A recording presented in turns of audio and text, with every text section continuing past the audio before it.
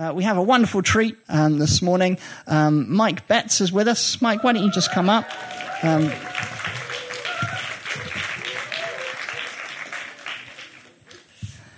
Mike is a visitor.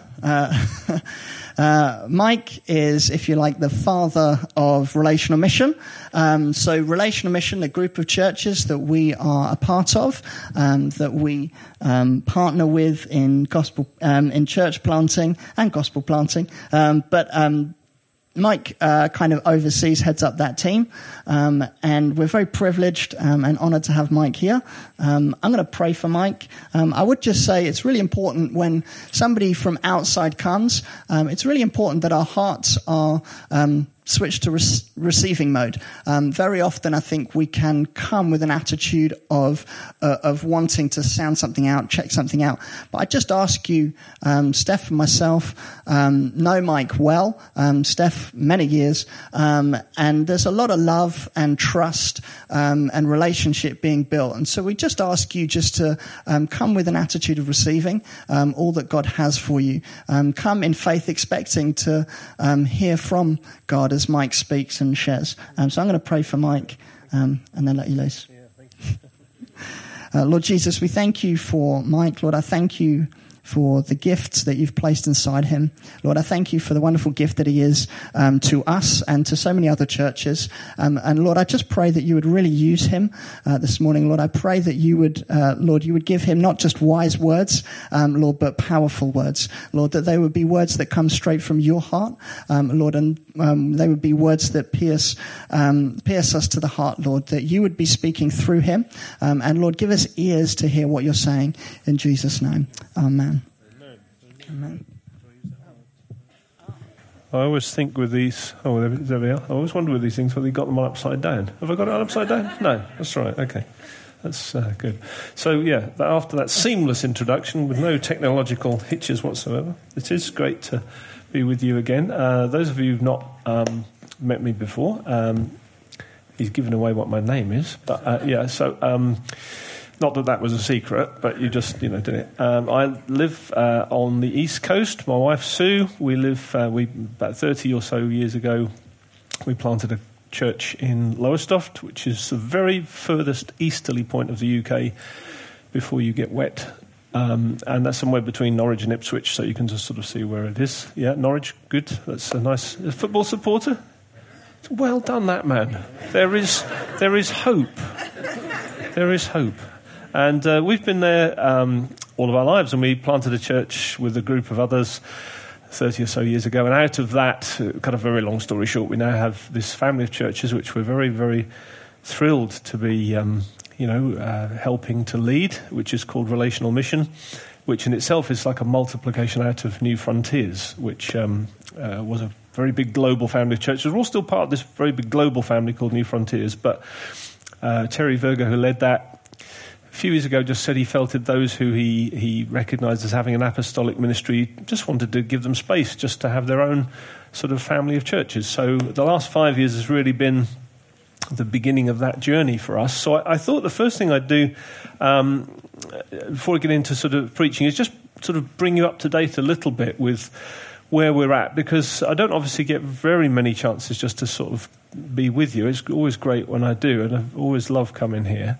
Although it makes me feel older every time, but I do love being here. That's because I am older every time. But some of you may have seen this book. Do we have the PowerPoint? Is it great? If that can look at that, there we are. Seamless again. This book, Relational Mission: A Way of Life. Now, as you can imagine, with having a number of churches, we've got about 40 churches and 44 church plants on the go. Now, the difference between a church and a church plant in our definition is a church plant becomes a church when we establish an eldership sort of thing. So that's what we're sort of, it's just the criteria we use. So we've got a lot of very, and there's a spread out geography in the UK, mainland Europe. They're the most, that's where we are mainly. We've got some other things sort of emerging in different places, but that's mostly where we are. And you know what it's like in a local church trying to communicate with everybody. Like, you give out a notice one week and half the people weren't there, half of those that were there weren't listening, and a quarter of those who were there and were listening don't agree with what you said anyway. So, it's just really hard work, isn't it, communicating? And so you can imagine when you've got a whole family of churches. So I felt it just was helpful if, after now 5 years of our journey, I thought, well, I don't want to write something at the beginning of the journey saying what you want to do, because that hasn't quite got the same weight as if you then reflect back after 5 years saying, well, this seems to be what God has been doing amongst us. Now we've got some focus and some clarity on, I think, who we are, and beginning to find out where we think God wants us to go. So I put this little book together, and there's 7 chapters in it, which the next slide will bring up, hopefully, one day. Is there another slide? No? It's not there. Okay. It is there. There we go. And you got now there's a memory test. What was number 4? Okay. There it is. Now, the point of that was, what I wanted to do was to just really summarise in very quick chapters. These are the things that we really feel as a family of churches. It's not that we're saying this is what we want you to do. It's like saying this is who we are, and we want to develop this kind of culture amongst us. So a real family, that's saying it's not just theologically that we are God's family, even though we are, but it's saying we want it to feel like that. We want to create, in all the churches, wherever you go, you can walk into a relational mission church and kind of feel this is not so much an organisation of structure, there's a family with texture. There's something where you kind of create, and they have to work at that. But it's a chapter on that, so that's what we want to try and do.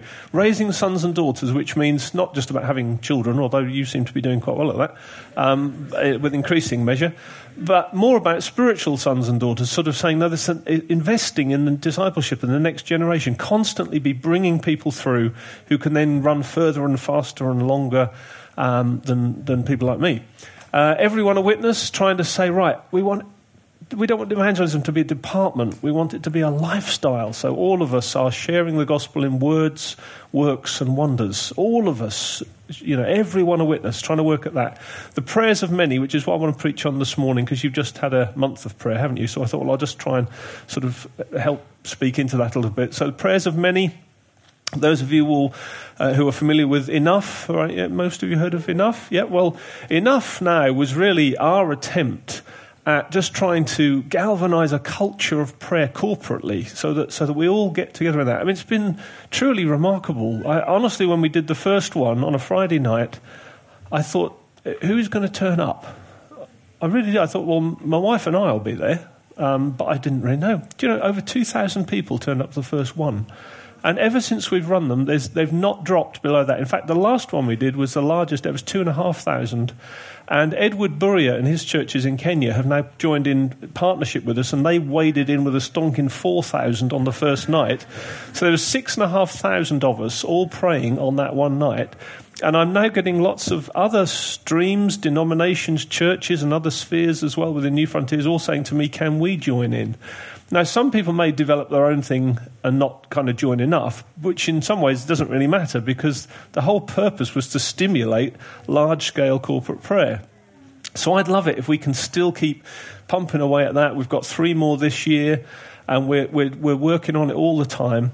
So it's trying to make it a culture, not just an event. So we're all, learning how to do that. A Church for a Broken World, that's not just about serving the poor, although that's a big part of what we do, but it's actually about being an influence in the world generally. The whole world is suffering from brokenness, isn't it? Whether it looks rich on the outside or poor on the outside, there's a fundamental brokenness, and we want to be those who influence in the workplace, in schools, in hospitals, in our communities. We want to be those who really go in and work for the common good. To fix brokenness with the integrity of the kingdom. Starting new families, that's all about church planting. We want that to be a culture amongst us. And you're doing really well as a church. I want to commend you so much. So much has been birthed out of here already at your own cost, because it's then left you, depleted in some ways in order to bless others. But that's a tremendous culture. And God, you can never outgive God. So if you give away, he will always give you more back, even if there's a temporary kind of, oh Lord, what do we do now? And there's a little bit of short-term pain. There will be long-term gain. I absolutely promise you that on the basis of what Scripture promises. So it's not just, hyped words. The Bible promises, doesn't it? Give and it'll be given back to you. It's not just money. That's about an attitude and a lifestyle. And then we have a compass but no map. What I mean by that is we don't want to get locked into prescriptive ways of doing things. We want to be a prophetic people. Watch where the river is going and then build around the river. Watch what God is doing and then sort of line up with him. So what I would love to do is to say, if you possibly can, get hold of one of these and read it. That would help me to communicate with you more and more of what we're trying to do. Now, they're $5 each. I've got a few here today. If you want to take one, then, put the money on there as well. But, take one and do that. That'd be great. You can get them on Amazon or Kindle. And Adam can always get supplies for you as a church. But I'm just, everywhere I go this year, I feel a bit kind of strange doing it because I feel like I'm trying to sell something. But I'm just realising I've got to communicate with all the churches so that we're all kind of on the same page a little bit, and that's quite hard when you're all geographically spread out. And then the other thing linked to that, which the elders have said I can do this, they're quite happy for me to say that, is we've got these little cards called Grassroots Giving. And what we're trying to do again is get a kind of a grassroots response to all that, to say, right, how are we going to make that happen? And we've just got a little, you can go to the web page, relationalmission.com, and there's a giving page. And we're really just trying to say to people, look, for £5 a month, almost like if 1,000 of us gave £5 a month. So I've signed up, my wife's signed up, and it's not affecting church giving, so it's not part of regular church giving, because that should always come first. And if you've only got £5 to give it here. Don't give it to us. Give it here. But if you've got £5 extra and you think, yeah, I think I could get behind that, then £5 a month will help us particularly serve church plants which need people to go visit them, support them, encourage them, strengthen them, and all that costs money, doesn't it? Preaching the gospel is expensive. It is expensive, but isn't it the most important treasure? And it's worth investing in that. So we thought, well, yeah, £5 a month. There's about 5,000 people in Relational Mission, we think. So if we just got 1,000 of them to do that, that would be a game changer. And most of us wouldn't even miss that. It's the price of a cup of coffee or a newspaper or something, isn't it? Or a magazine subscription. So if you want to get hold of these little cards, you can do that. Or you can just go on your phone to relationalmission.com/giving or something. And you can even do it. Well, not while I'm speaking, but you know what I mean. That's the thing about church these days. You never know if people are looking at the Bible on their phone or whether they're just looking at Facebook because they're bored, right? I'm going to check, okay? So look out. So let's get into some scripture now. So what I wanted to do is to speak a little bit about corporate prayer this morning. So if you want to look at 2 Corinthians 1:11, it'll come up on the screen there. And this is where Paul, just to put it in its context, Paul is in the middle of his missionary adventures, and he's had a bit of a tough time, as he writes 2 Corinthians. He says, this is really hard. He's sort of a lot of persecution, opposition, internal distress, external challenges. He's having quite a tough time advancing the gospel in what he knows God has called him to do. And he says that he writes to the Corinthians, he says, you also must help us by prayer so that many will give thanks on our behalf for the blessing granted us through the prayers of many. So, Father, I pray you just help us this morning, just as we look at this verse. Help me in the time I have just to communicate something that will really encourage people, Lord, that prayer is not like a big, heavy burden, but, Lord, it can be something that we just partner with you in, and it can make a massive difference. So I pray that something of the game-changing nature of corporate prayer will be left as a deposit this morning, Lord. So it won't feel like a duty, but it'll feel like an incredible investment. I just pray you'd help us with that, Lord. Help me this morning just to know what to say, what to leave out, what to focus on. I pray, Lord, in Jesus' name. Amen. So there's a kind of first thing I want to talk about is the urgency of the prayers of many. And I think there might be a slide for that if there is, or there should be 3 lines coming up there. Then the first one should say the urgency of the prayers of many. And you sort of, when you read that verse, it's quite an urgent thing, isn't it, that Paul said? He said, you must help us. You must help us by prayer. Paul doesn't often sound desperate. He often sounds quite confident. He's confident when he writes about the gospel. He's confident when he writes about who God is and what God has done. There's a note of authority and confidence and certainty within Paul when he writes doctrinally. But when he's writing sort of experientially out of, goodness, I'm finding life, really quite a challenge. I mean, it says, as he writes to the Corinthians, he said, we even despaired of life. He's even thinking, I don't know if I'm going to make it. And so there's a kind of a sense of urgency behind it. He said, you must help us with prayer. It's something more than just a sort of a department or a speciality or just for people who are keen, saying you must help us with prayer. And the other thing he says is so that many will give thanks in response to the prayers of many. Now, there's been a lot of talk over many years about church growth and having a big church and how big is your church, how fast is your church growing. And I kind of get all that because, what is the ideal size of a local church? Bigger. I mean, yeah, fair point. But nowhere in the New Testament do you ever find Paul referencing the size of a local church as being important to his mission. You won't find that anywhere. He never says, well, your church needs to be this size before you can really make an impact. Not at all. This verse is the only reference I can find where Paul seems to indicate that numbers have something to do with effectiveness. And he says, in answer to the prayers of many. There's something about the scale of prayer, numerically, that Paul recognizes is necessary to shifting the dynamics of what he's up against. Otherwise, he'd have said, I've got a few prayer partners and I'm writing to them and their prayers will make a difference. He doesn't say that. He says there will be answers in response to the prayers of many, the blessing granted us through the prayers of many. So he's writing to all of them.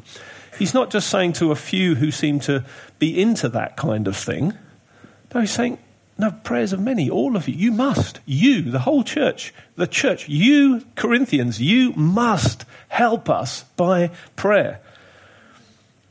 Now, he's saying, I'll put it this way. In the Bible, there are indicatives and imperatives.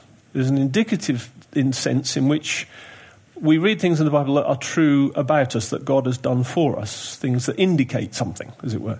So Jesus has given us free gift of life as a grace gift. We don't have to do anything to earn that. And if we never did anything again, if you never read your Bible again, never prayed again, never came to church again, never did anything for Jesus ever again, his love for you would not diminish and his grace upon you and his saving work is not sustained by your activity. It is a complete unconditional gift that he has given to you. That is the scandal of the grace of God. But if you've received the real thing and your life is, you are born again, your natural response now will be to want to serve him, but it's not out of a sense of duty or I have to keep doing this to keep getting what God has given me. There's something that's changed within you. But it's an indicative thing. Something's been done to you. We didn't deserve it. We didn't earn it. God's done it. But then you also find in the scriptures some imperatives, some things what you must do this. So in Ephesians 4, for example, it says if you've had a lifestyle where you've been lying, you're a habitual liar, or you're a habitual gossip, or you're a habitual thief, or filthy language comes out your mouth, or there's stuff that you've been doing before you're a Christian. The imperative is stop it. Because it's not who you now are. Live in light of who you now are. It's not to make you a Christian. It's saying because you are now a Christian, don't live like that. There's an indicative and an imperative. So with this, Paul is kind of really leaning on the imperative. He's leaning on what we should do, what we must do. He's saying, and he's not saying you've got to do it so that God will be pleased with you. He's saying, if you do this, something will happen that would not happen if you didn't do it. There's some that you must help us by prayer so that many will give thanks for the answer granted through the prayers of many. He's appealing, saying, I understand how prayer works so much that if I'm asking you to gain things for me that otherwise won't be given, the stakes are that high. Now, I know we can wrestle with, well, it's the sovereignty of God and the responsibility of man, and can we really change things by prayer, or has God already decided what he's going to do with it? Well, both. When God made Adam and Eve and put them in the garden, he gave them responsibility for human history. He said, you manage the world, subdue it, take dominion. You manage on my behalf, under my authority. You manage this planet I've made. Be fruitful, multiply. He delegated. So it was always meant to be God sovereignly creating and purposing, and man in submissive willingness, obediently taking responsibility. It was always meant to be a partnership.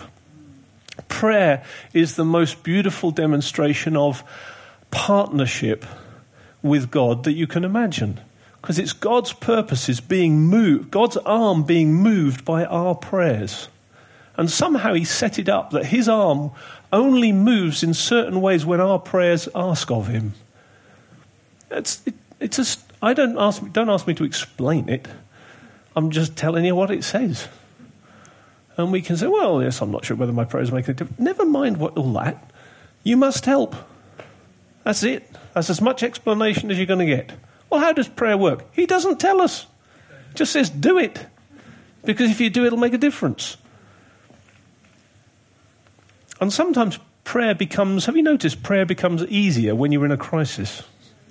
No one ever goes on a course to know how to pray when they're really facing, you don't say, oh, I've really got a terrible crisis in my life. I wish I knew how to pray. Suddenly it becomes natural, doesn't it?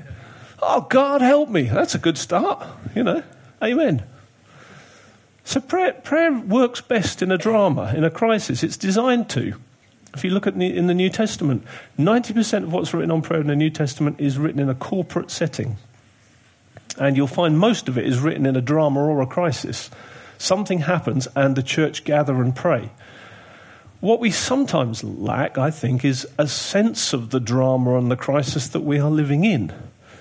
Because we need God in our world, don't we? We need God in our personal lives. We can just, kind of carry on in this bubble of, well, everything's all right. The coffee shop's still open and Facebook's still on. God is great. It's all fine.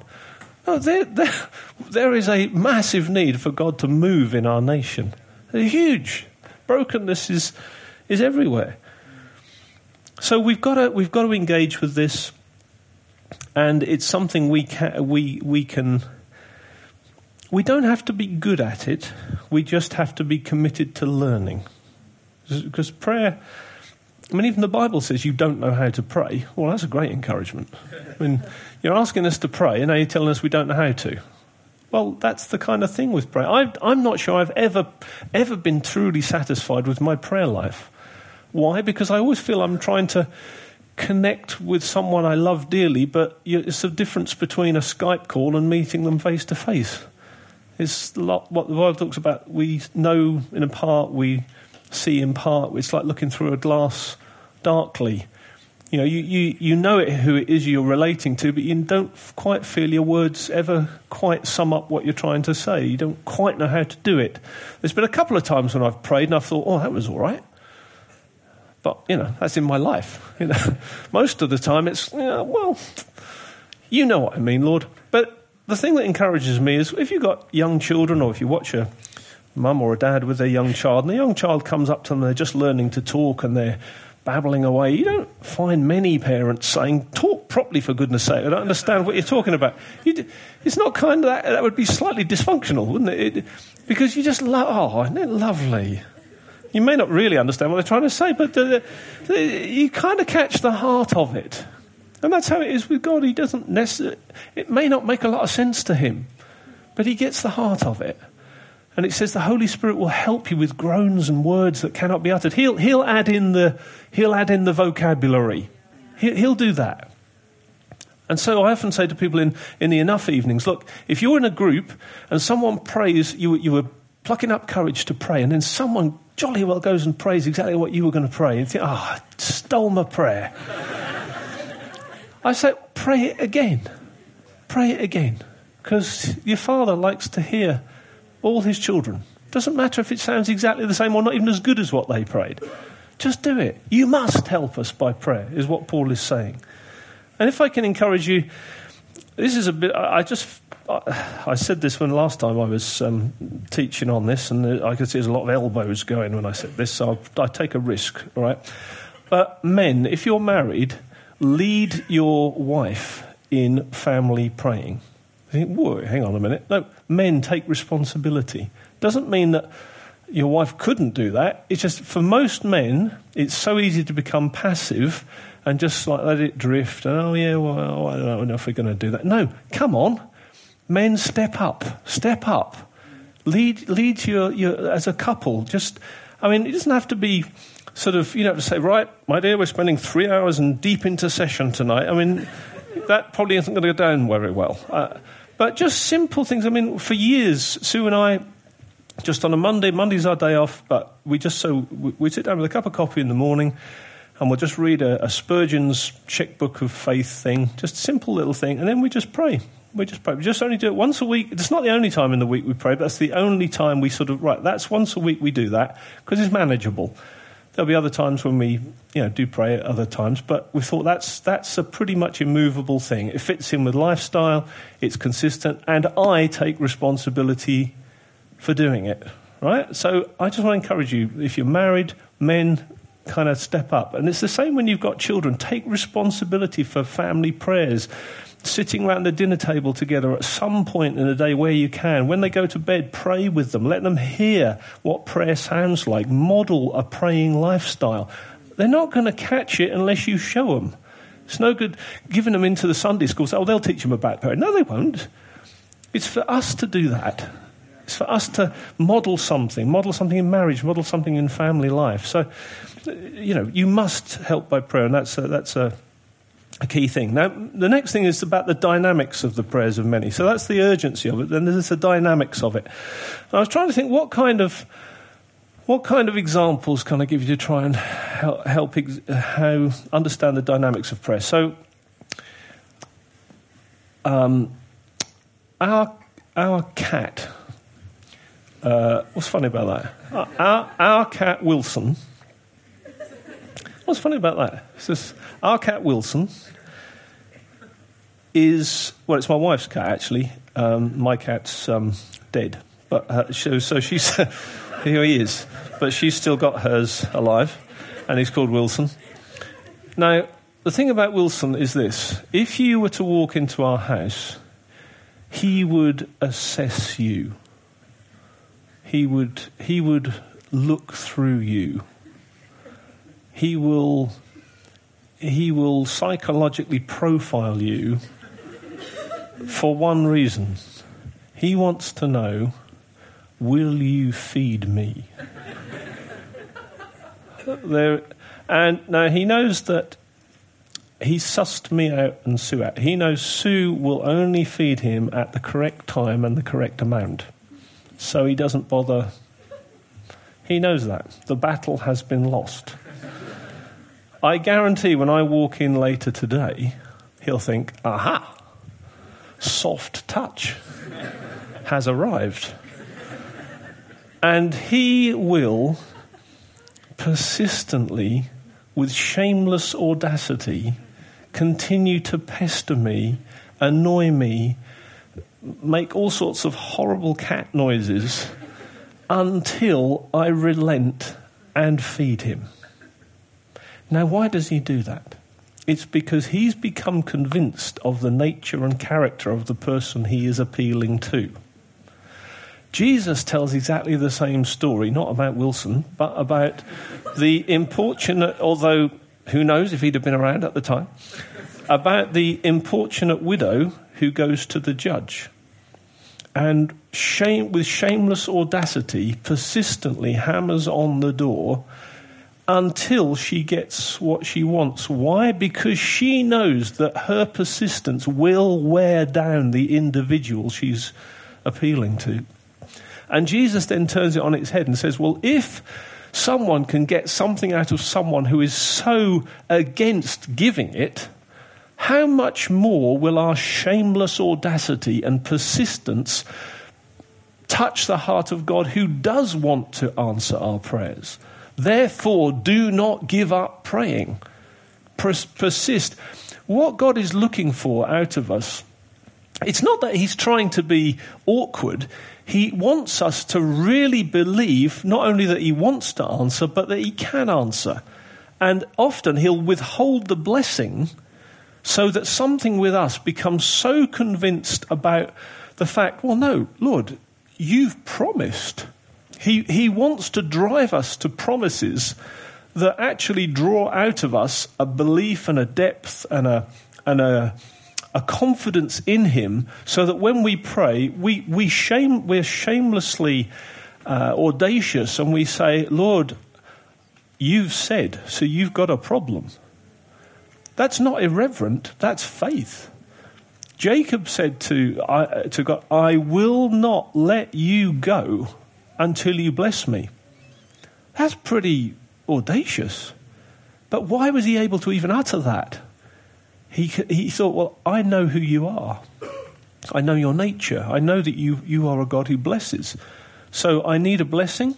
I need this blessing, and I'm not letting you go to give it to me, because I know you too well to think that you won't do it. You get that?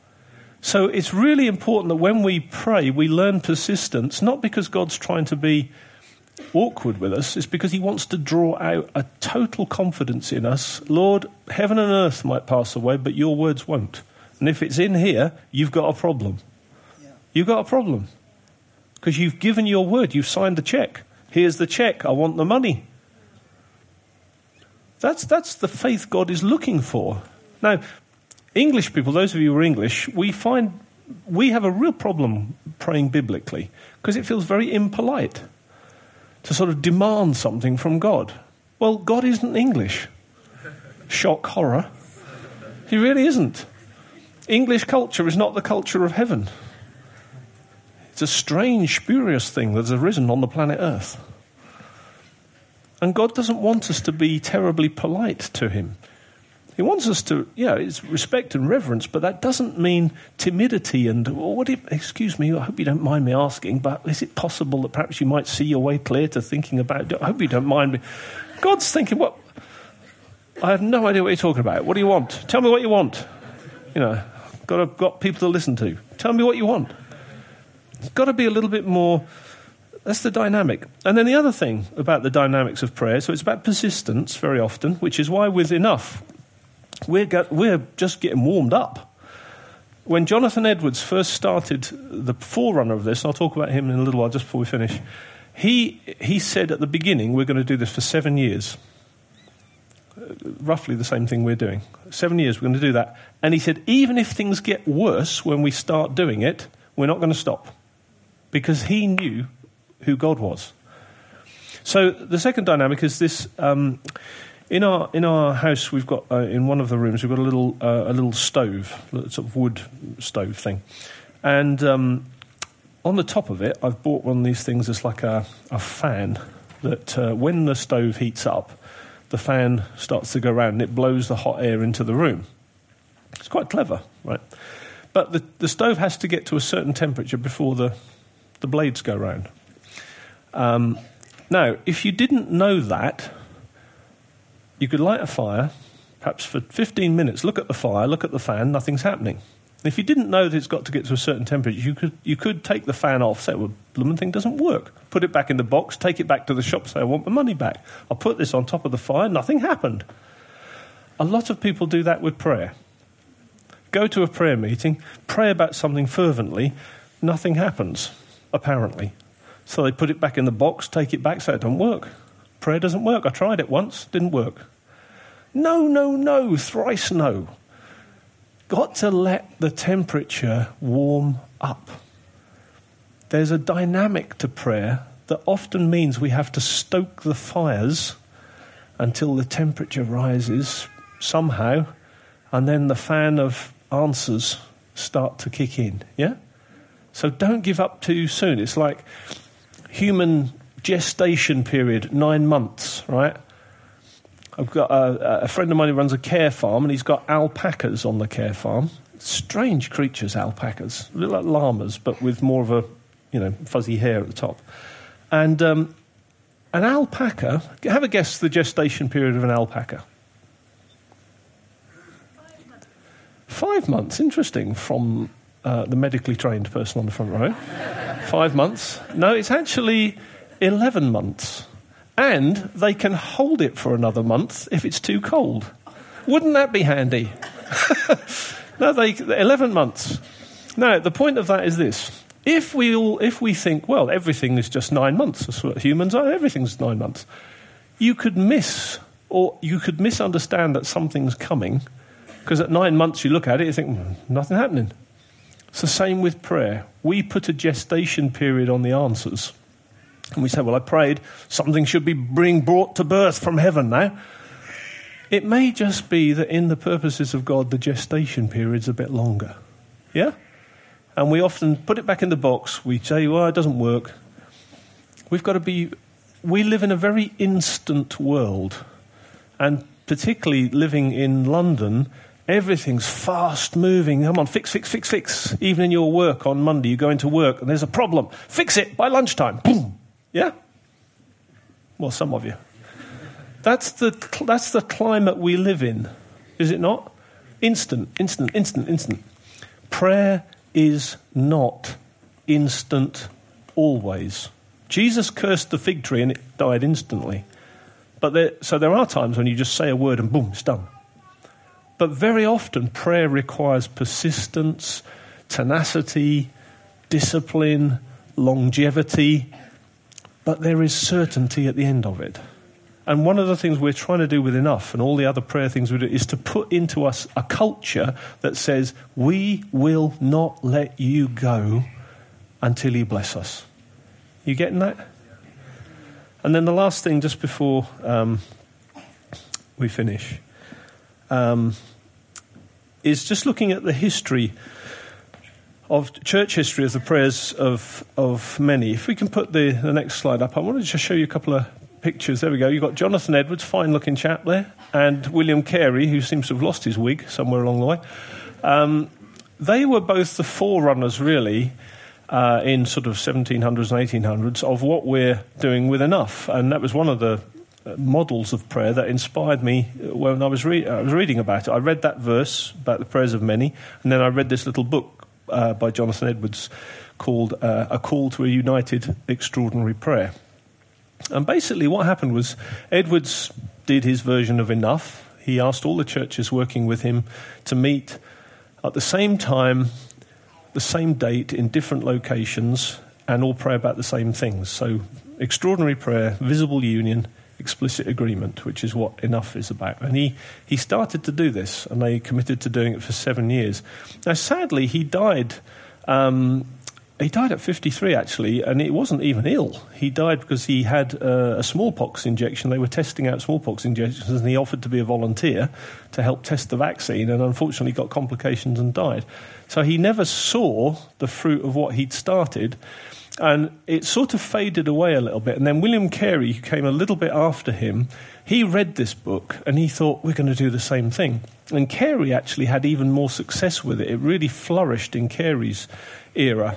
And they ran again. They did 2 years and then 7 years. So they tried it for 2 and then they did for another 7. And what we find when you read the history of Jonathan Edwards or William Carey is both of those men probably, and the teams of men and women working with them, probably in the last, say, 200-300 years of church history, those two people probably had more impact than almost anybody else. Not so much just through their own personal lives, but what they put into momentum through investing in large-scale corporate prayer. And I would encourage you to read biographies and stuff about them, because it really just helps you understand what we're doing now is not a new thing. We stand on the shoulders of giants who've done this in their day, and what they did often gets forgotten because we read the Bible, but we often forget that between the Bible and now there are centuries of church history, which is why it's good to read church history, actually, to find out what did other people do in their day. And they did a very similar thing. And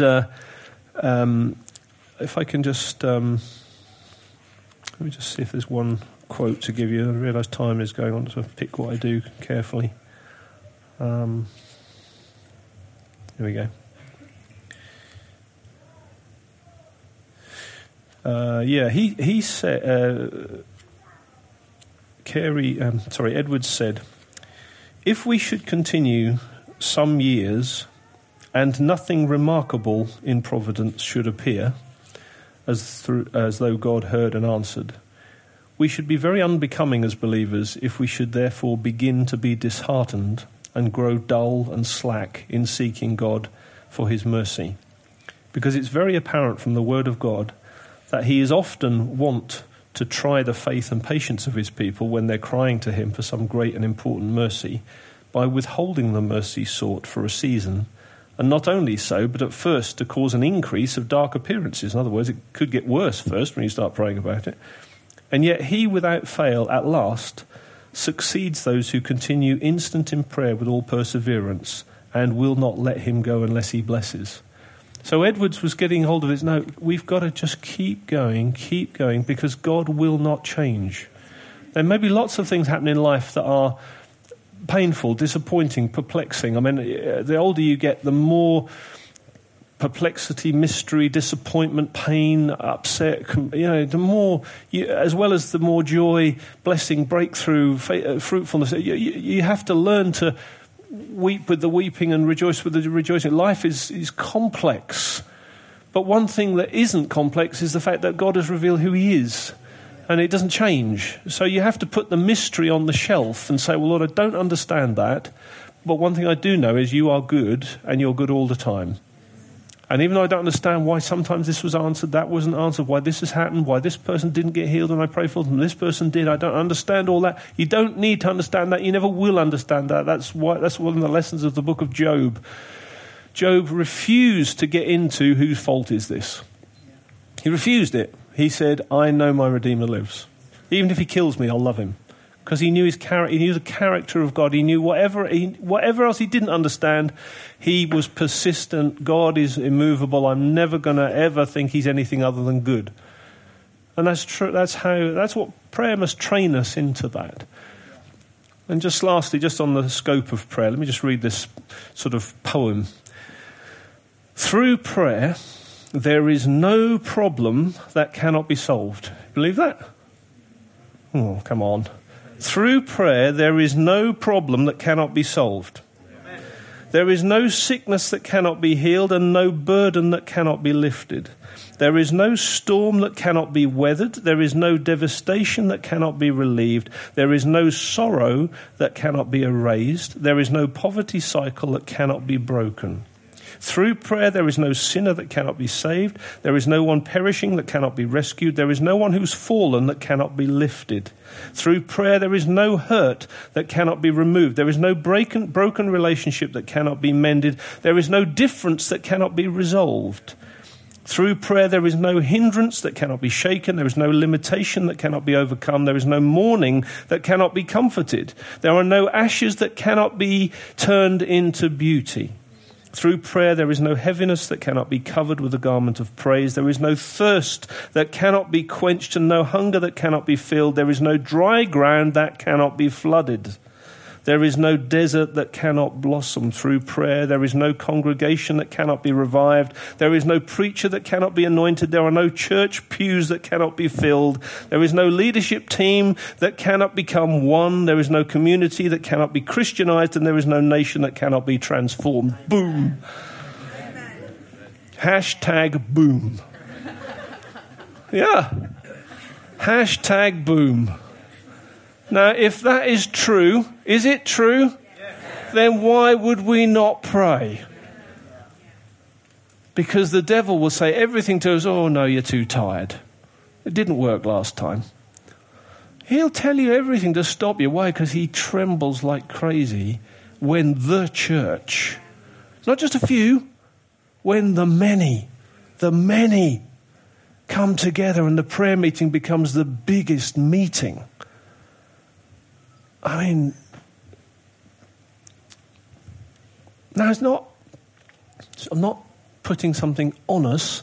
I'm trying to lift our sights to something ahead of us. And we take steps and, we learn to pray. And if you can only pray, for 5 minutes at a time, great. Smith Wigglesworth, one of the most incredible miracle workers, used to say, I never pray for more than 30 minutes at a time, but I never go more than 30 minutes without praying.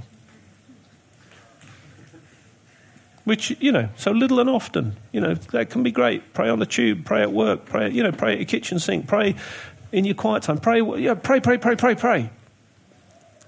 Put your earphones in on the tube and talk in tongues and everyone thinks you're singing along. It's great.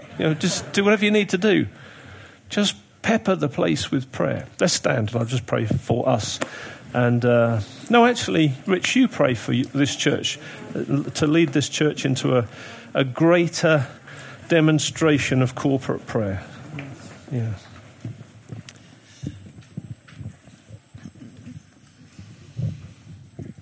Lord Jesus, we thank you.